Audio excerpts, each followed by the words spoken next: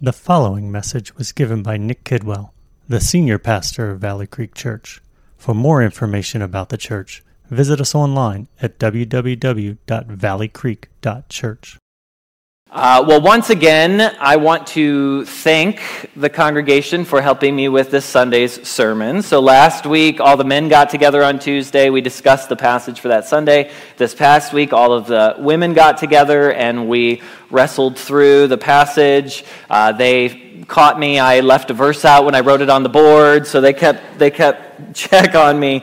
But it was a great time of walking through the Word together, and it got me eager to be able to bring God's Word this morning for us. So this morning we're concluding chapters 8 and 9 of Matthew, and in the process we are entering into a mini-series within Matthew I'm entitling On Mission, because the end of our passage today and the entirety of chapter 10 has its focus on the fact that what the Lord came to do involves calling his disciples to do the same. Yes, there are obvious distinctives about the Lord and what he did, and we've seen those things, but he's seen good to enlist us into his mission as well. And all the teaching and all the healing and all the ministry that we've seen him doing over the past few chapters, he is now going to commission his followers to carry on in the power and the authority of his name. And this is good, because God designed us that we should work. Though our labor is now tainted by the effects of sin and the fall, and much of our work is in pain and the sweat of our brow, nonetheless, he made us not to just sit stationary, but to move, to accomplish, to engage. And this is no different with, and in fact amplified in, the mission that he has for us in ministry and the ministry work that he has for us to do. But we are a people who, though we are designed to work, need motivation to do so. And there are a lot of voices trying to motivate us to do a lot of things. We live in an age where we are bombarded with causes and movements that we can be a part of. This applies to social causes, philanthropic organizations. It applies to private enterprises as well. For instance, take the prominent platform Kickstarter, a popular crowdfunding website where individuals can put out their idea for some new product or service and rally the masses to help them to fund this endeavor. But nobody's just going to hand over their hard-earned money to any Joe Schmo, especially in something like Kickstarter. You're not a partner in the investment. You're not going to be getting things back regularly.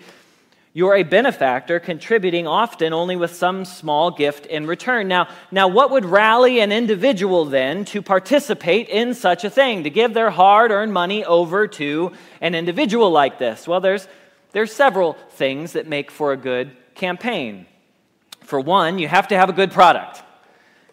Your product and your service needs to be clearly defined, understandable. People need to know what they're contributing to. Second, you need to engage the why of your product. Why is it important that this thing comes to be? What makes this product unique, special, significant? And a third vital component is making clear what you're asking. Often, these campaigns have giving levels, accomplish trackers, and are clear to anyone of how to give, what to give, and where. If you don't have these three crucial components, it's very unlikely that you're going to muster any kind of support, or anybody but your mother is going to give you any money. But if you do have these components, you might draw folks in. The most successful Kickstarter campaign of all time was the Pebble Time smartwatch, which raised roughly $20 million on the platform. Well, as we'll see at the end of our passage today, the Lord is raising support himself. But he's not making smartwatches or video games. He's calling and raising up laborers to send into the harvest, bringing the kingdom of God and the good news of the gospel to the world. And being the author of life, He knows the goal, he knows the need, and he makes clear the call of this mission. And it's these three aspects about the mission that we're going to look at together as we see the final three miracle sets in chapter 9 and the close of this chapter 8 and chapter 9 section. So please turn with me, if you would now, to Matthew chapter 9, verses 18 to 37, where the Lord's going to stir our hearts and motivate us towards his mission. Let me pray. Father, I ask that you would work on our hearts this morning. This is a needed message for myself, for us here, Father, that you have a glorious gospel that you have given us. You have a glorious truth that you have revealed. You have achieved for us a great salvation, and you have called us to be laborers in the field of your harvest, that many might know and receive the goodness that you have. Be with us as we read. Help our hearts to be engaged. Help our minds to be engaged. Help us to understand by the power of your Holy Spirit. We pray all of this in the name of your Son, Jesus Christ. Amen. All right, so Matthew chapter 9, verses 18 to 38. And I just realized I'm in Hebrews right there. All right, here we go. While he was saying these things to them, behold, a ruler came in and knelt before him, saying, "My daughter has just died, but come and lay your hand on her, and she will live." And Jesus rose and followed him with his disciples. And behold, a woman who had suffered from a discharge of blood for 12 years came up behind him and touched the fringe of his garment. For she said to herself, "If I only touch his garment, I will be made well." Jesus turned, and seeing her, he said, "Take heart, daughter, your faith has made you well." And instantly the woman was made well. And when Jesus came to the ruler's house and saw the flute players and the crowd making a commotion, he said, "Go away, for the girl is not dead, but sleeping." And they laughed at him. But when the crowd had been put outside, he went in and took her by the hand, and the girl arose. And the report of this went throughout all that district. And as Jesus passed on from there, 2 blind men followed him, crying aloud, "Have mercy on us, Son of David." When he entered the house, the blind men came to him, and Jesus said to them, "Do you believe that I am able to do this?" They said to him, "Yes, Lord." Then he touched their eyes, saying, "According to your faith, be it done to you." And their eyes were opened, and Jesus sternly warned them, "See that no one knows about it." But they went away and spread his fame through all the district. As they were going away, behold, a demon-oppressed man who was mute was brought to him. And when the demon had been cast out, the mute man spoke, and the crowds marveled, saying, "Never was anything like this seen in Israel." But the Pharisees said, "He casts out demons by the prince of demons." And Jesus went throughout all the cities and villages, teaching in their synagogues and proclaiming the gospel of the kingdom and healing every disease and every affliction. When he saw the crowds, he had compassion for them, because they were harassed and helpless like sheep without a shepherd. Then he said to his disciples, "The harvest is plentiful, but the laborers are few. Therefore, pray earnestly to the Lord of the harvest to send out laborers into his harvest." This is the word of the Lord. Yet again, we have a series of miracles being performed at the hands of our Lord. And yet again, there are many things that we could highlight and dive into, but I do believe that all the matters that we see here, faith, opposition, compassion, mission, they all serve to emphasize the purpose of the Lord's mission and empower his disciples to follow his ways as he is about to commission them to go and do likewise. That's what we'll see in chapter 10. So let's break this passage down then and consider those aspects of the mission. The purpose of the Lord's mission, the need for the mission, and our call to the mission. So first, the purpose of the mission. Your mission will not be a very successful one if it's not clear from the get-go what the purpose of it is. For instance, if Mom gave me $15 and said, "Go to the store," there's a lot of unclarity in what I'm supposed to do there. I might think that simply going to the store will accomplish the mission. I might think that doing something good with that $15 along the way will accomplish the mission. I might think that buying as much as I can at the store with $15 will accomplish the mission. Or maybe there's something specific that I should buy. There's a lack of clarity there. I don't know what the actual goal is. If we do not clearly understand what the Lord came to do and what the Lord has called us to do, we likewise might consider it mission accomplished when in fact we've missed the point of the mission altogether.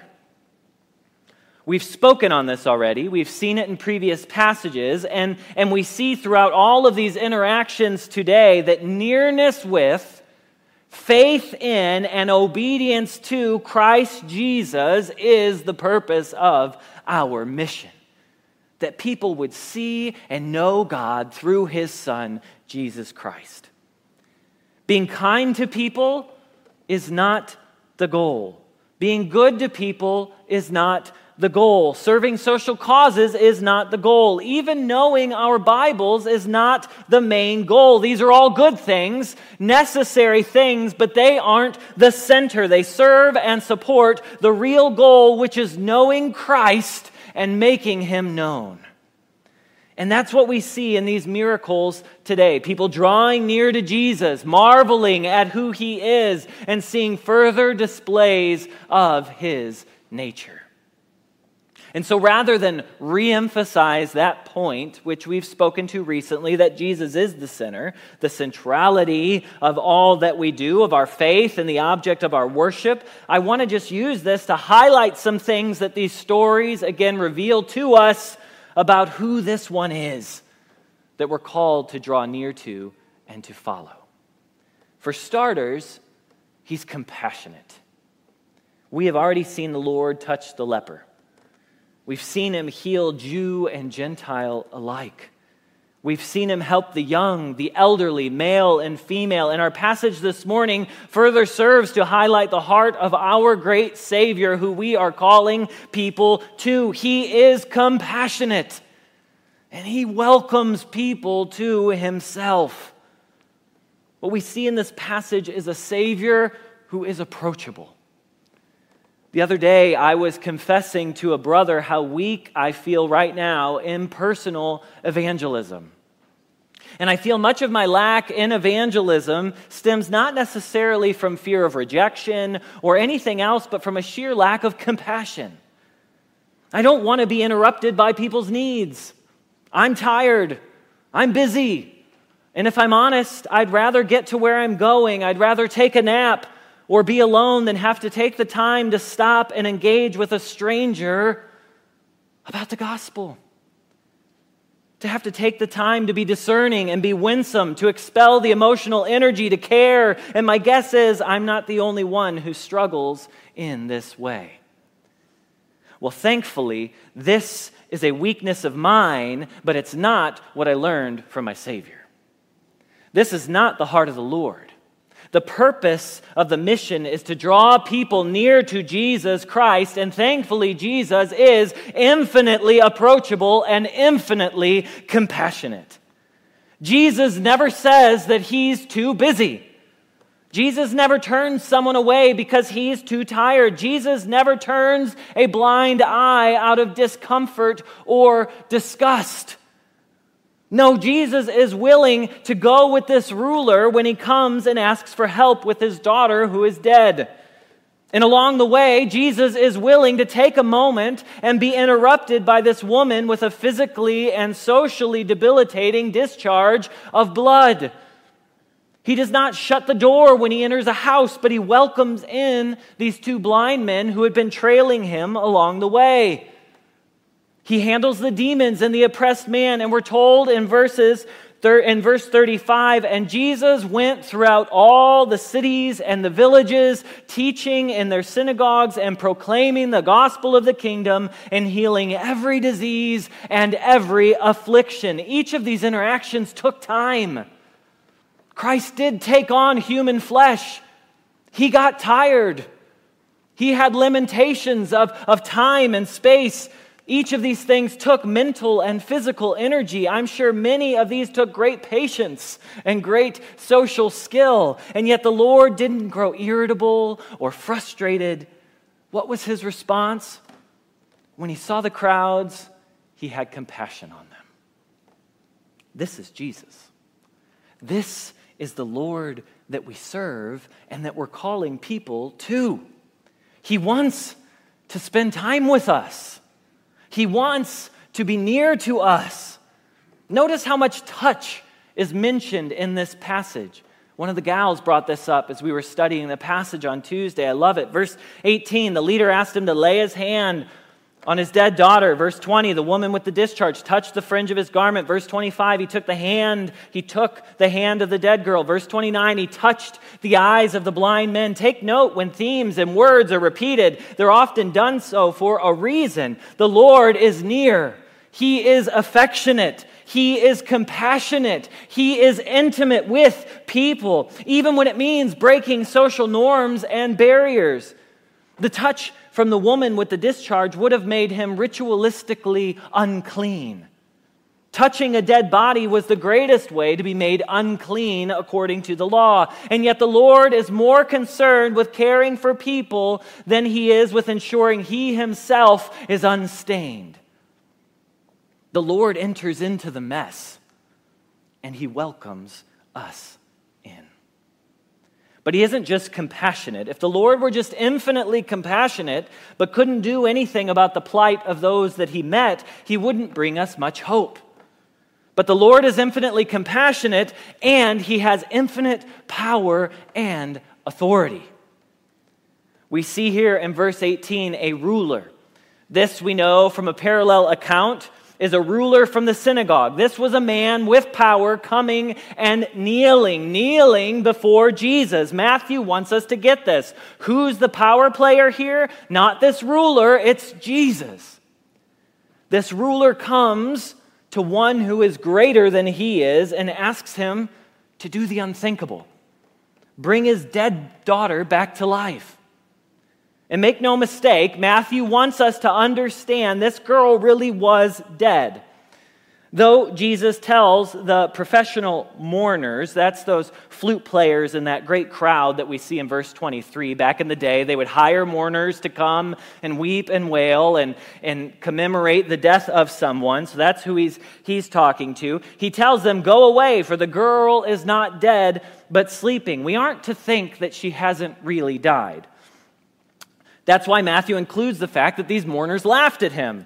They laughed because they know this girl is dead. They missed what he was saying, but they know this girl is dead. They're professional mourners. They've seen a lot of dead bodies. This girl is dead. And Jesus knows she is dead as well. He isn't mistaken here. He's using some kind of wordplay to make a point, even if it goes over their heads. And what it seems like Jesus is saying is that what seems like the final word to us is not the final word to him. Death now is but sleep when it's confronted by the Lord. And I do believe there may even be a subtle nod to the whole regime change that's coming for those who trust in the Lord, though I doubt any would have picked up on that at this moment. Death is not and will not be the last word because of Jesus Christ, as he powerfully displays here. He takes this girl's hand and he brings her back to life. She stands right up. We're told in a parallel account, felt the need to give explanation. She was 12. That's why she could stand up and walk. That's unparalleled power. In like fashion, he instantly heals this discharge of blood from this woman. And lest we think that the Lord's statement, "Take heart, daughter, your faith has made you well," somehow takes away from the Lord's power and gives it to her, let's take a minute to examine this theme of faith that we see play out here throughout these miracles in particular. In these accounts, faith is certainly highlighted. And Jesus commends and affirms the faith of these people, even attributing their healings in some way to their faith. But what is being taught here is not the power of faith per se. Oh, look at these people. Look at the power of their faith. What's being taught here is the power of Christ, the one whom we have faith in. This passage should motivate us to have faith, to believe God, to trust Christ. But the goal is not to have faith for the sake of having faith. The message of the world, just believe. Believe in what? A mere belief that something could happen is not God's goal, and it's worthless. No, the goal of the mission is that the Lord might draw people to himself and that they might have faith in him. When the Lord asks the blind men if they believe, he doesn't say, do you believe this can happen? Or do you believe you will be healed? But he says in verse 28, do you believe that I am able to do this? Our faith is only powerful because we are placing our trust in the one who has power. The woman's faith made her well, not because she had some special faith power, but because she trusted the Lord for her healing, and he graciously responded. The Lord wanted to know that the blind men believed that he could do it because he wanted the blind men to root their faith in him. Again, all of these stories, all of this power points to him. Some people treat faith as some sort of mystical superpower. If you have enough faith, then anything you pray for or say or claim should come to pass. And so when such and such a prayer is not answered, the only possible explanation is a lack of faith. Such a view actually diminishes the power and the autonomy of God and puts all of the authority and all of the responsibility on our shoulders, the believer. Faith can in fact be very weak, yet because the one who it trusts in is strong, it has power. Jesus is the one who decides whether or not to heal, or whether or not to do this or that. And our faith is simply us saying we do believe that he can do it. And we trust him no matter what his decision. But we should believe that he can do it. He is worthy to receive our faith.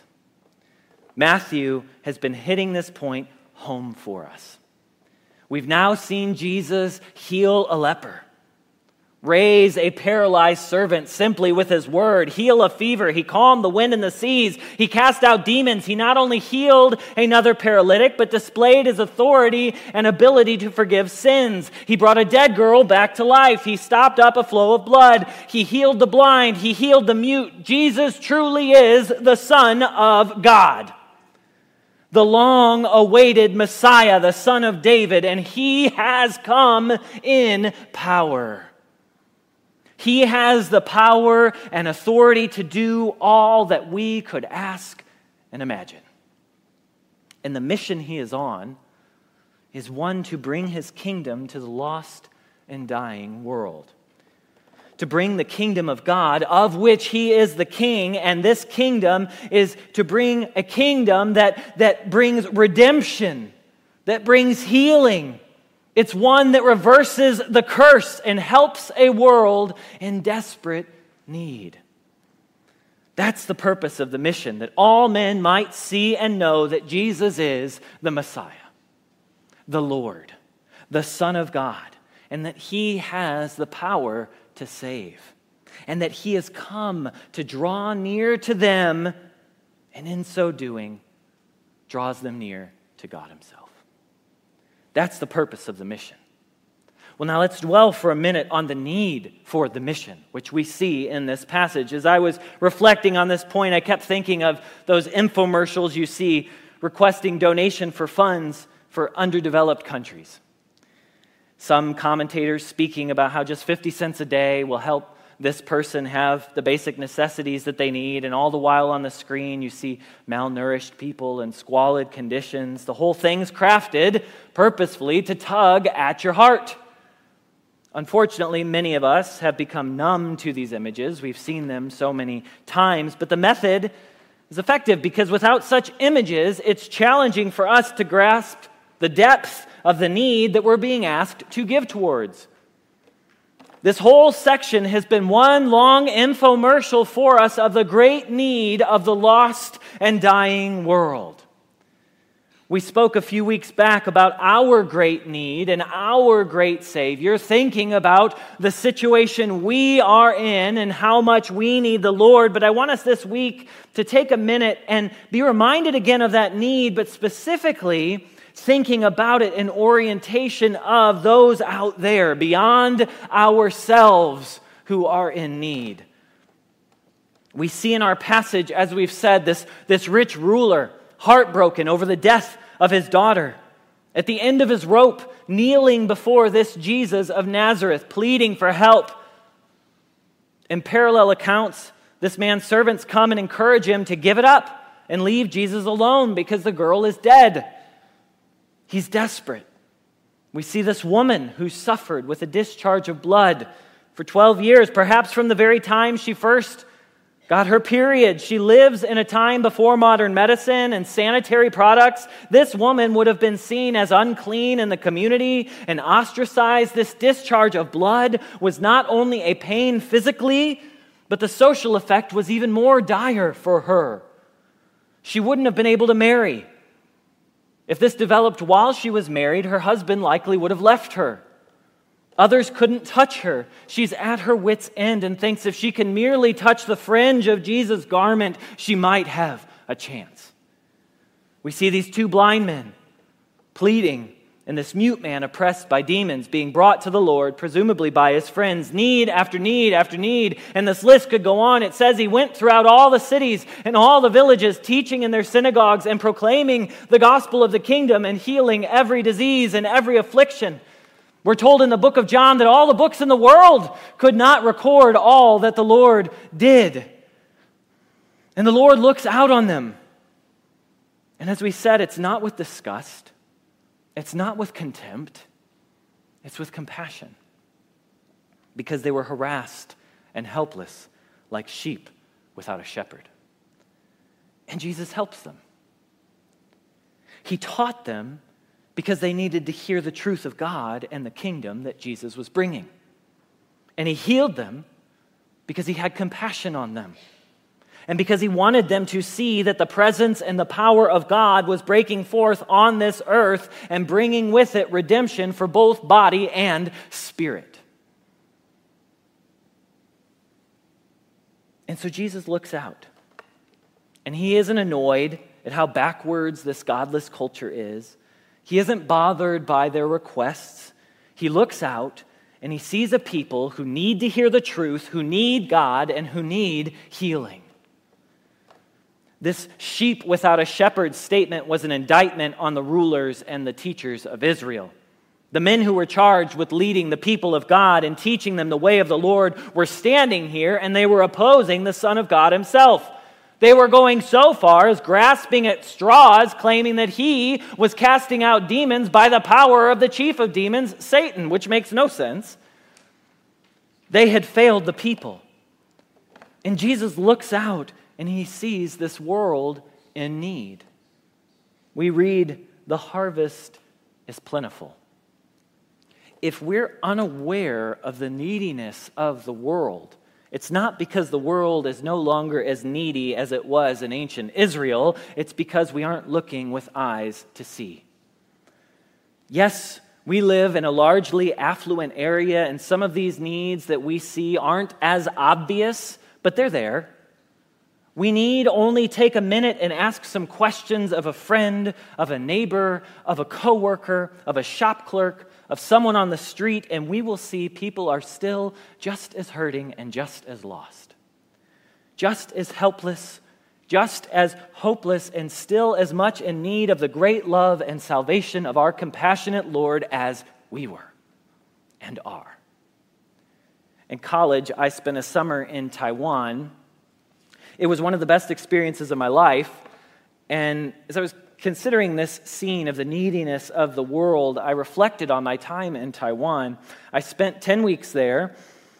It's a largely godless nation. I was in a study program with 20 or so other students, none of whom were Christians, and I was consistently reminded that summer of the need. There was the girl who had had a rough childhood. She distrusted men, and her experience in the church growing up led her to believe all men couldn't be trusted, including God. There was one good friend who enjoyed musing over every possible thought and idea there was. What about the Gnostic Gospels? Did Jesus have a twin? Did Jesus get married? He didn't challenge, but he was sincerely asking these questions. He was curious. There was a young Mormon man who was trying to teach me as much about Mormonism as I was trying to teach him about the Lord. There was a girl deeply angry and bitter. And honestly, the only word to best describe her was foul. She was an outspoken atheist. She was a lesbian. She wasn't afraid to loudly make these things known, to talk about obscene things in public. She criticized anyone and everyone, and in the end, she so deeply offended our Taiwanese hosts that they actually sent her home early. There was the crippled man on the bench I would see each time I would take the local train. There was the man who claimed to be a Christian and offered to take me and show me around, and while he was doing so, shoplifted right in front of me. There were people putting incense in their McDonald's hamburgers, making an offering to the gods and the spirits of their ancestors. And then there was my friend who asked me one night to walk with her to McDonald's to get a McFlurry. Why? Because just a few years before, her brother had tragically died, and that was the anniversary of his death, and her family always liked to get McFlurries together because it was his favorite treat. And so we sat together. She cried. We enjoyed the shake, and I shared with her the hope and the love of Jesus. And this is only a handful of people across the globe. There's a whole community full of these stories around us. We know from our own experiences, we have need. We've got pain. There's brokenness.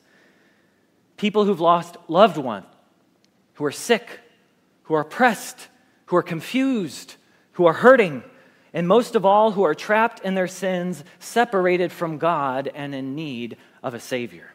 This is a broken, weary, and dying world, and we have the glorious truth of the gospel of Jesus Christ, which speaks hope, which brings life, which has the power to save and the power to heal. If you're here and you don't know Jesus Christ, and you come with burdens, you come with pains, you come with brokenness, confusion, you come feeling guilt, you're stuck, you're lonely, you're heartbroken, you're needy, there is a God who is eager.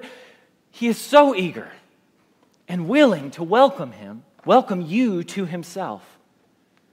He offers an eternal relationship that won't fail you. He offers an eternal life that won't end, and he offers you a peace on earth that nothing else can offer. And all that this requires of us is that we trust him, that we confess that we're sinful, that we're weak, that we're needy, and we accept the death of Jesus Christ on our behalf. And in so doing, you gain immediate, eternal access to the glorious Son of God, Jesus Christ. Church, we have the antidote for all of the world's ailments. We have it here. In the gospel of Jesus Christ, the plan of redemption, the power of Jesus to save. And the Lord calls us to share it.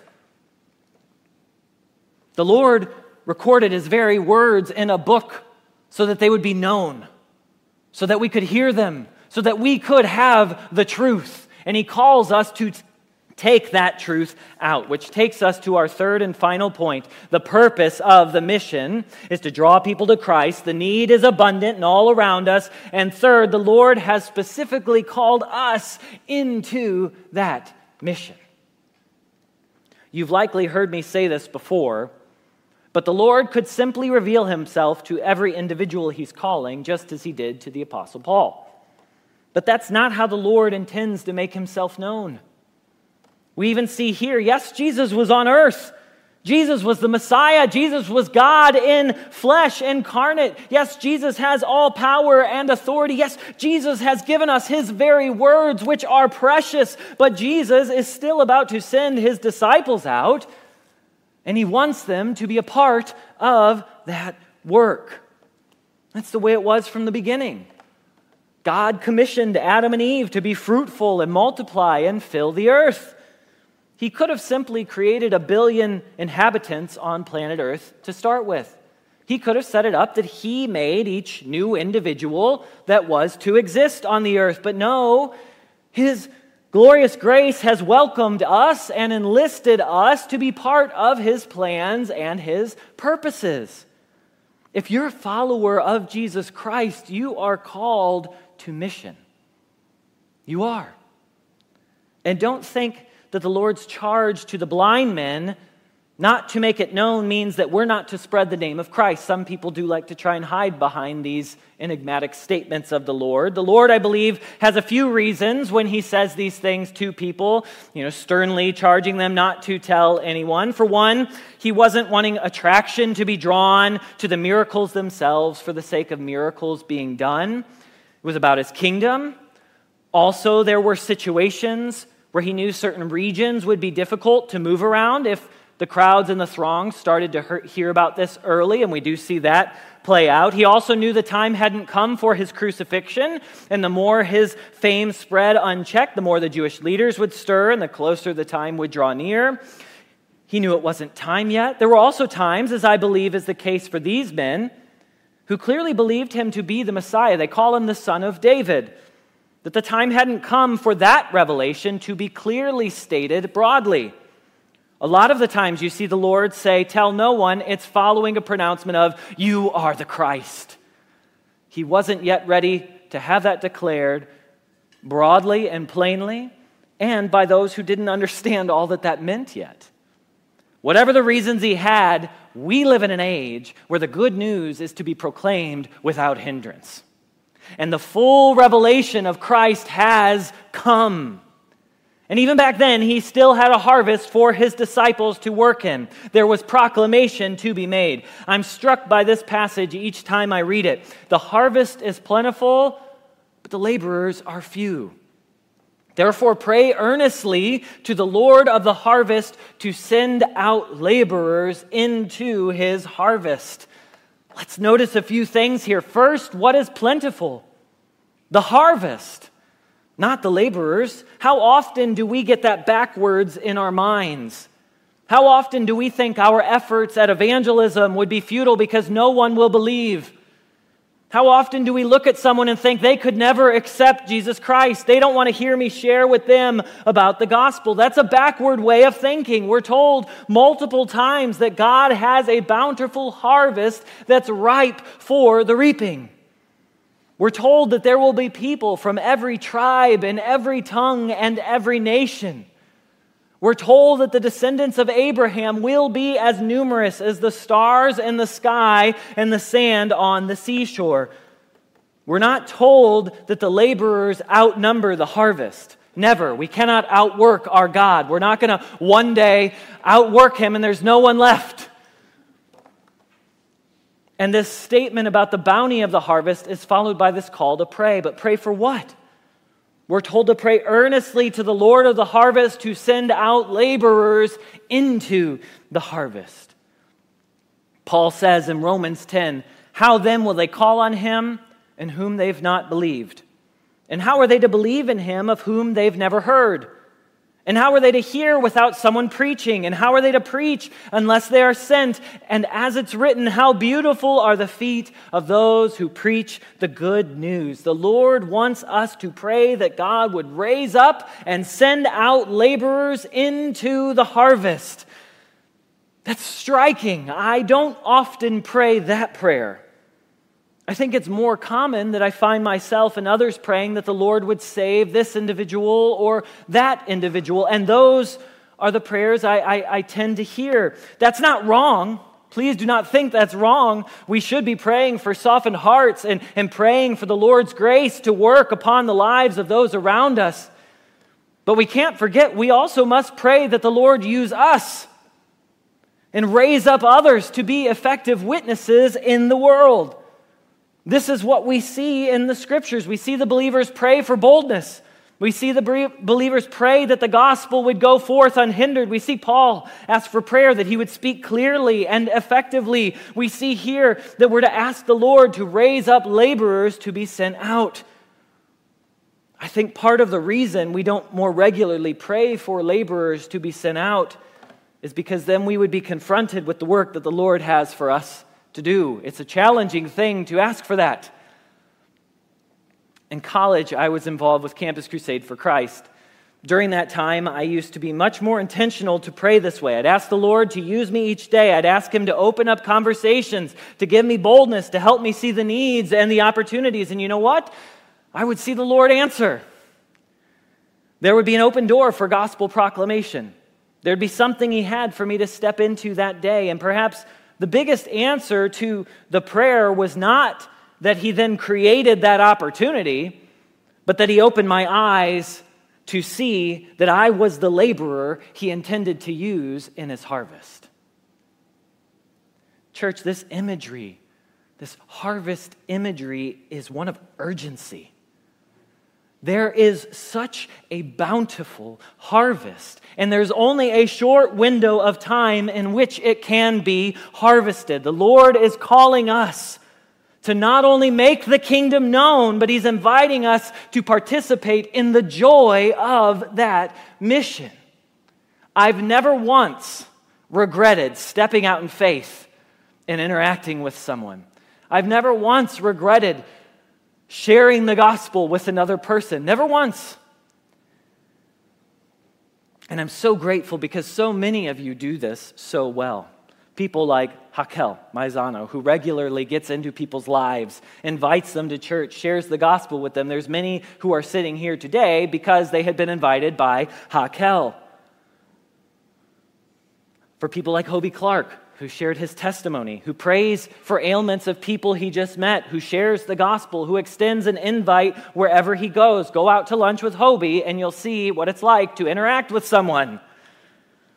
For David and Mary Tao, who hand out Valley Creek cards to their waiters and waitresses and ask how they can pray for them.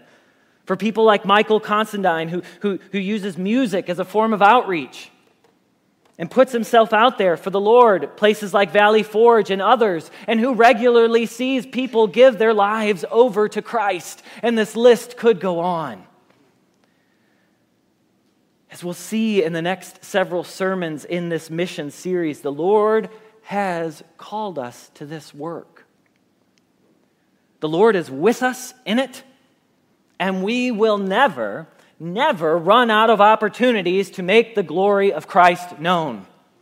We will never run out of needs that present themselves. There is always work that the Lord has for us to do. The harvest is plentiful. Christ is the Lord of the harvest. So let's together joyfully enter into this field and see His kingdom expand. Let's pray. Father, we come before You now recognizing our need. We thank You that You, in Your mercy and grace, extended Your love to us.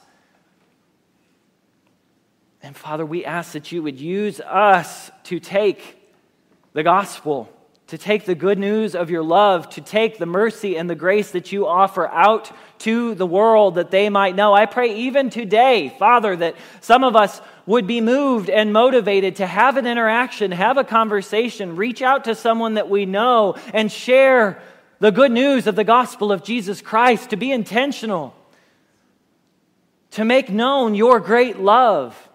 I pray You would stir in our hearts. If there's any resistance in us here today towards this, Father, I pray You break that down. Let us be motivated. See the need, feel the need as You felt it. We ask and pray for compassion, Lord. I pray that You would give us compassion, that we would remember that we were weak and weary, lost and desperate, and You broke into our lives, and that as we look around at others, that we wouldn't be bothered, that we wouldn't be annoyed, but that we would have the compassionate heart of our Lord Jesus Christ. Help us to love as You love, that Your glory might be made known and that people might be saved. We pray this in the name of Your Son, Jesus. Amen. You've been listening to a message by Nick Kidwell, given at Valley Creek Church. For more information on the church and other messages, please visit us online at www.valleycreek.church.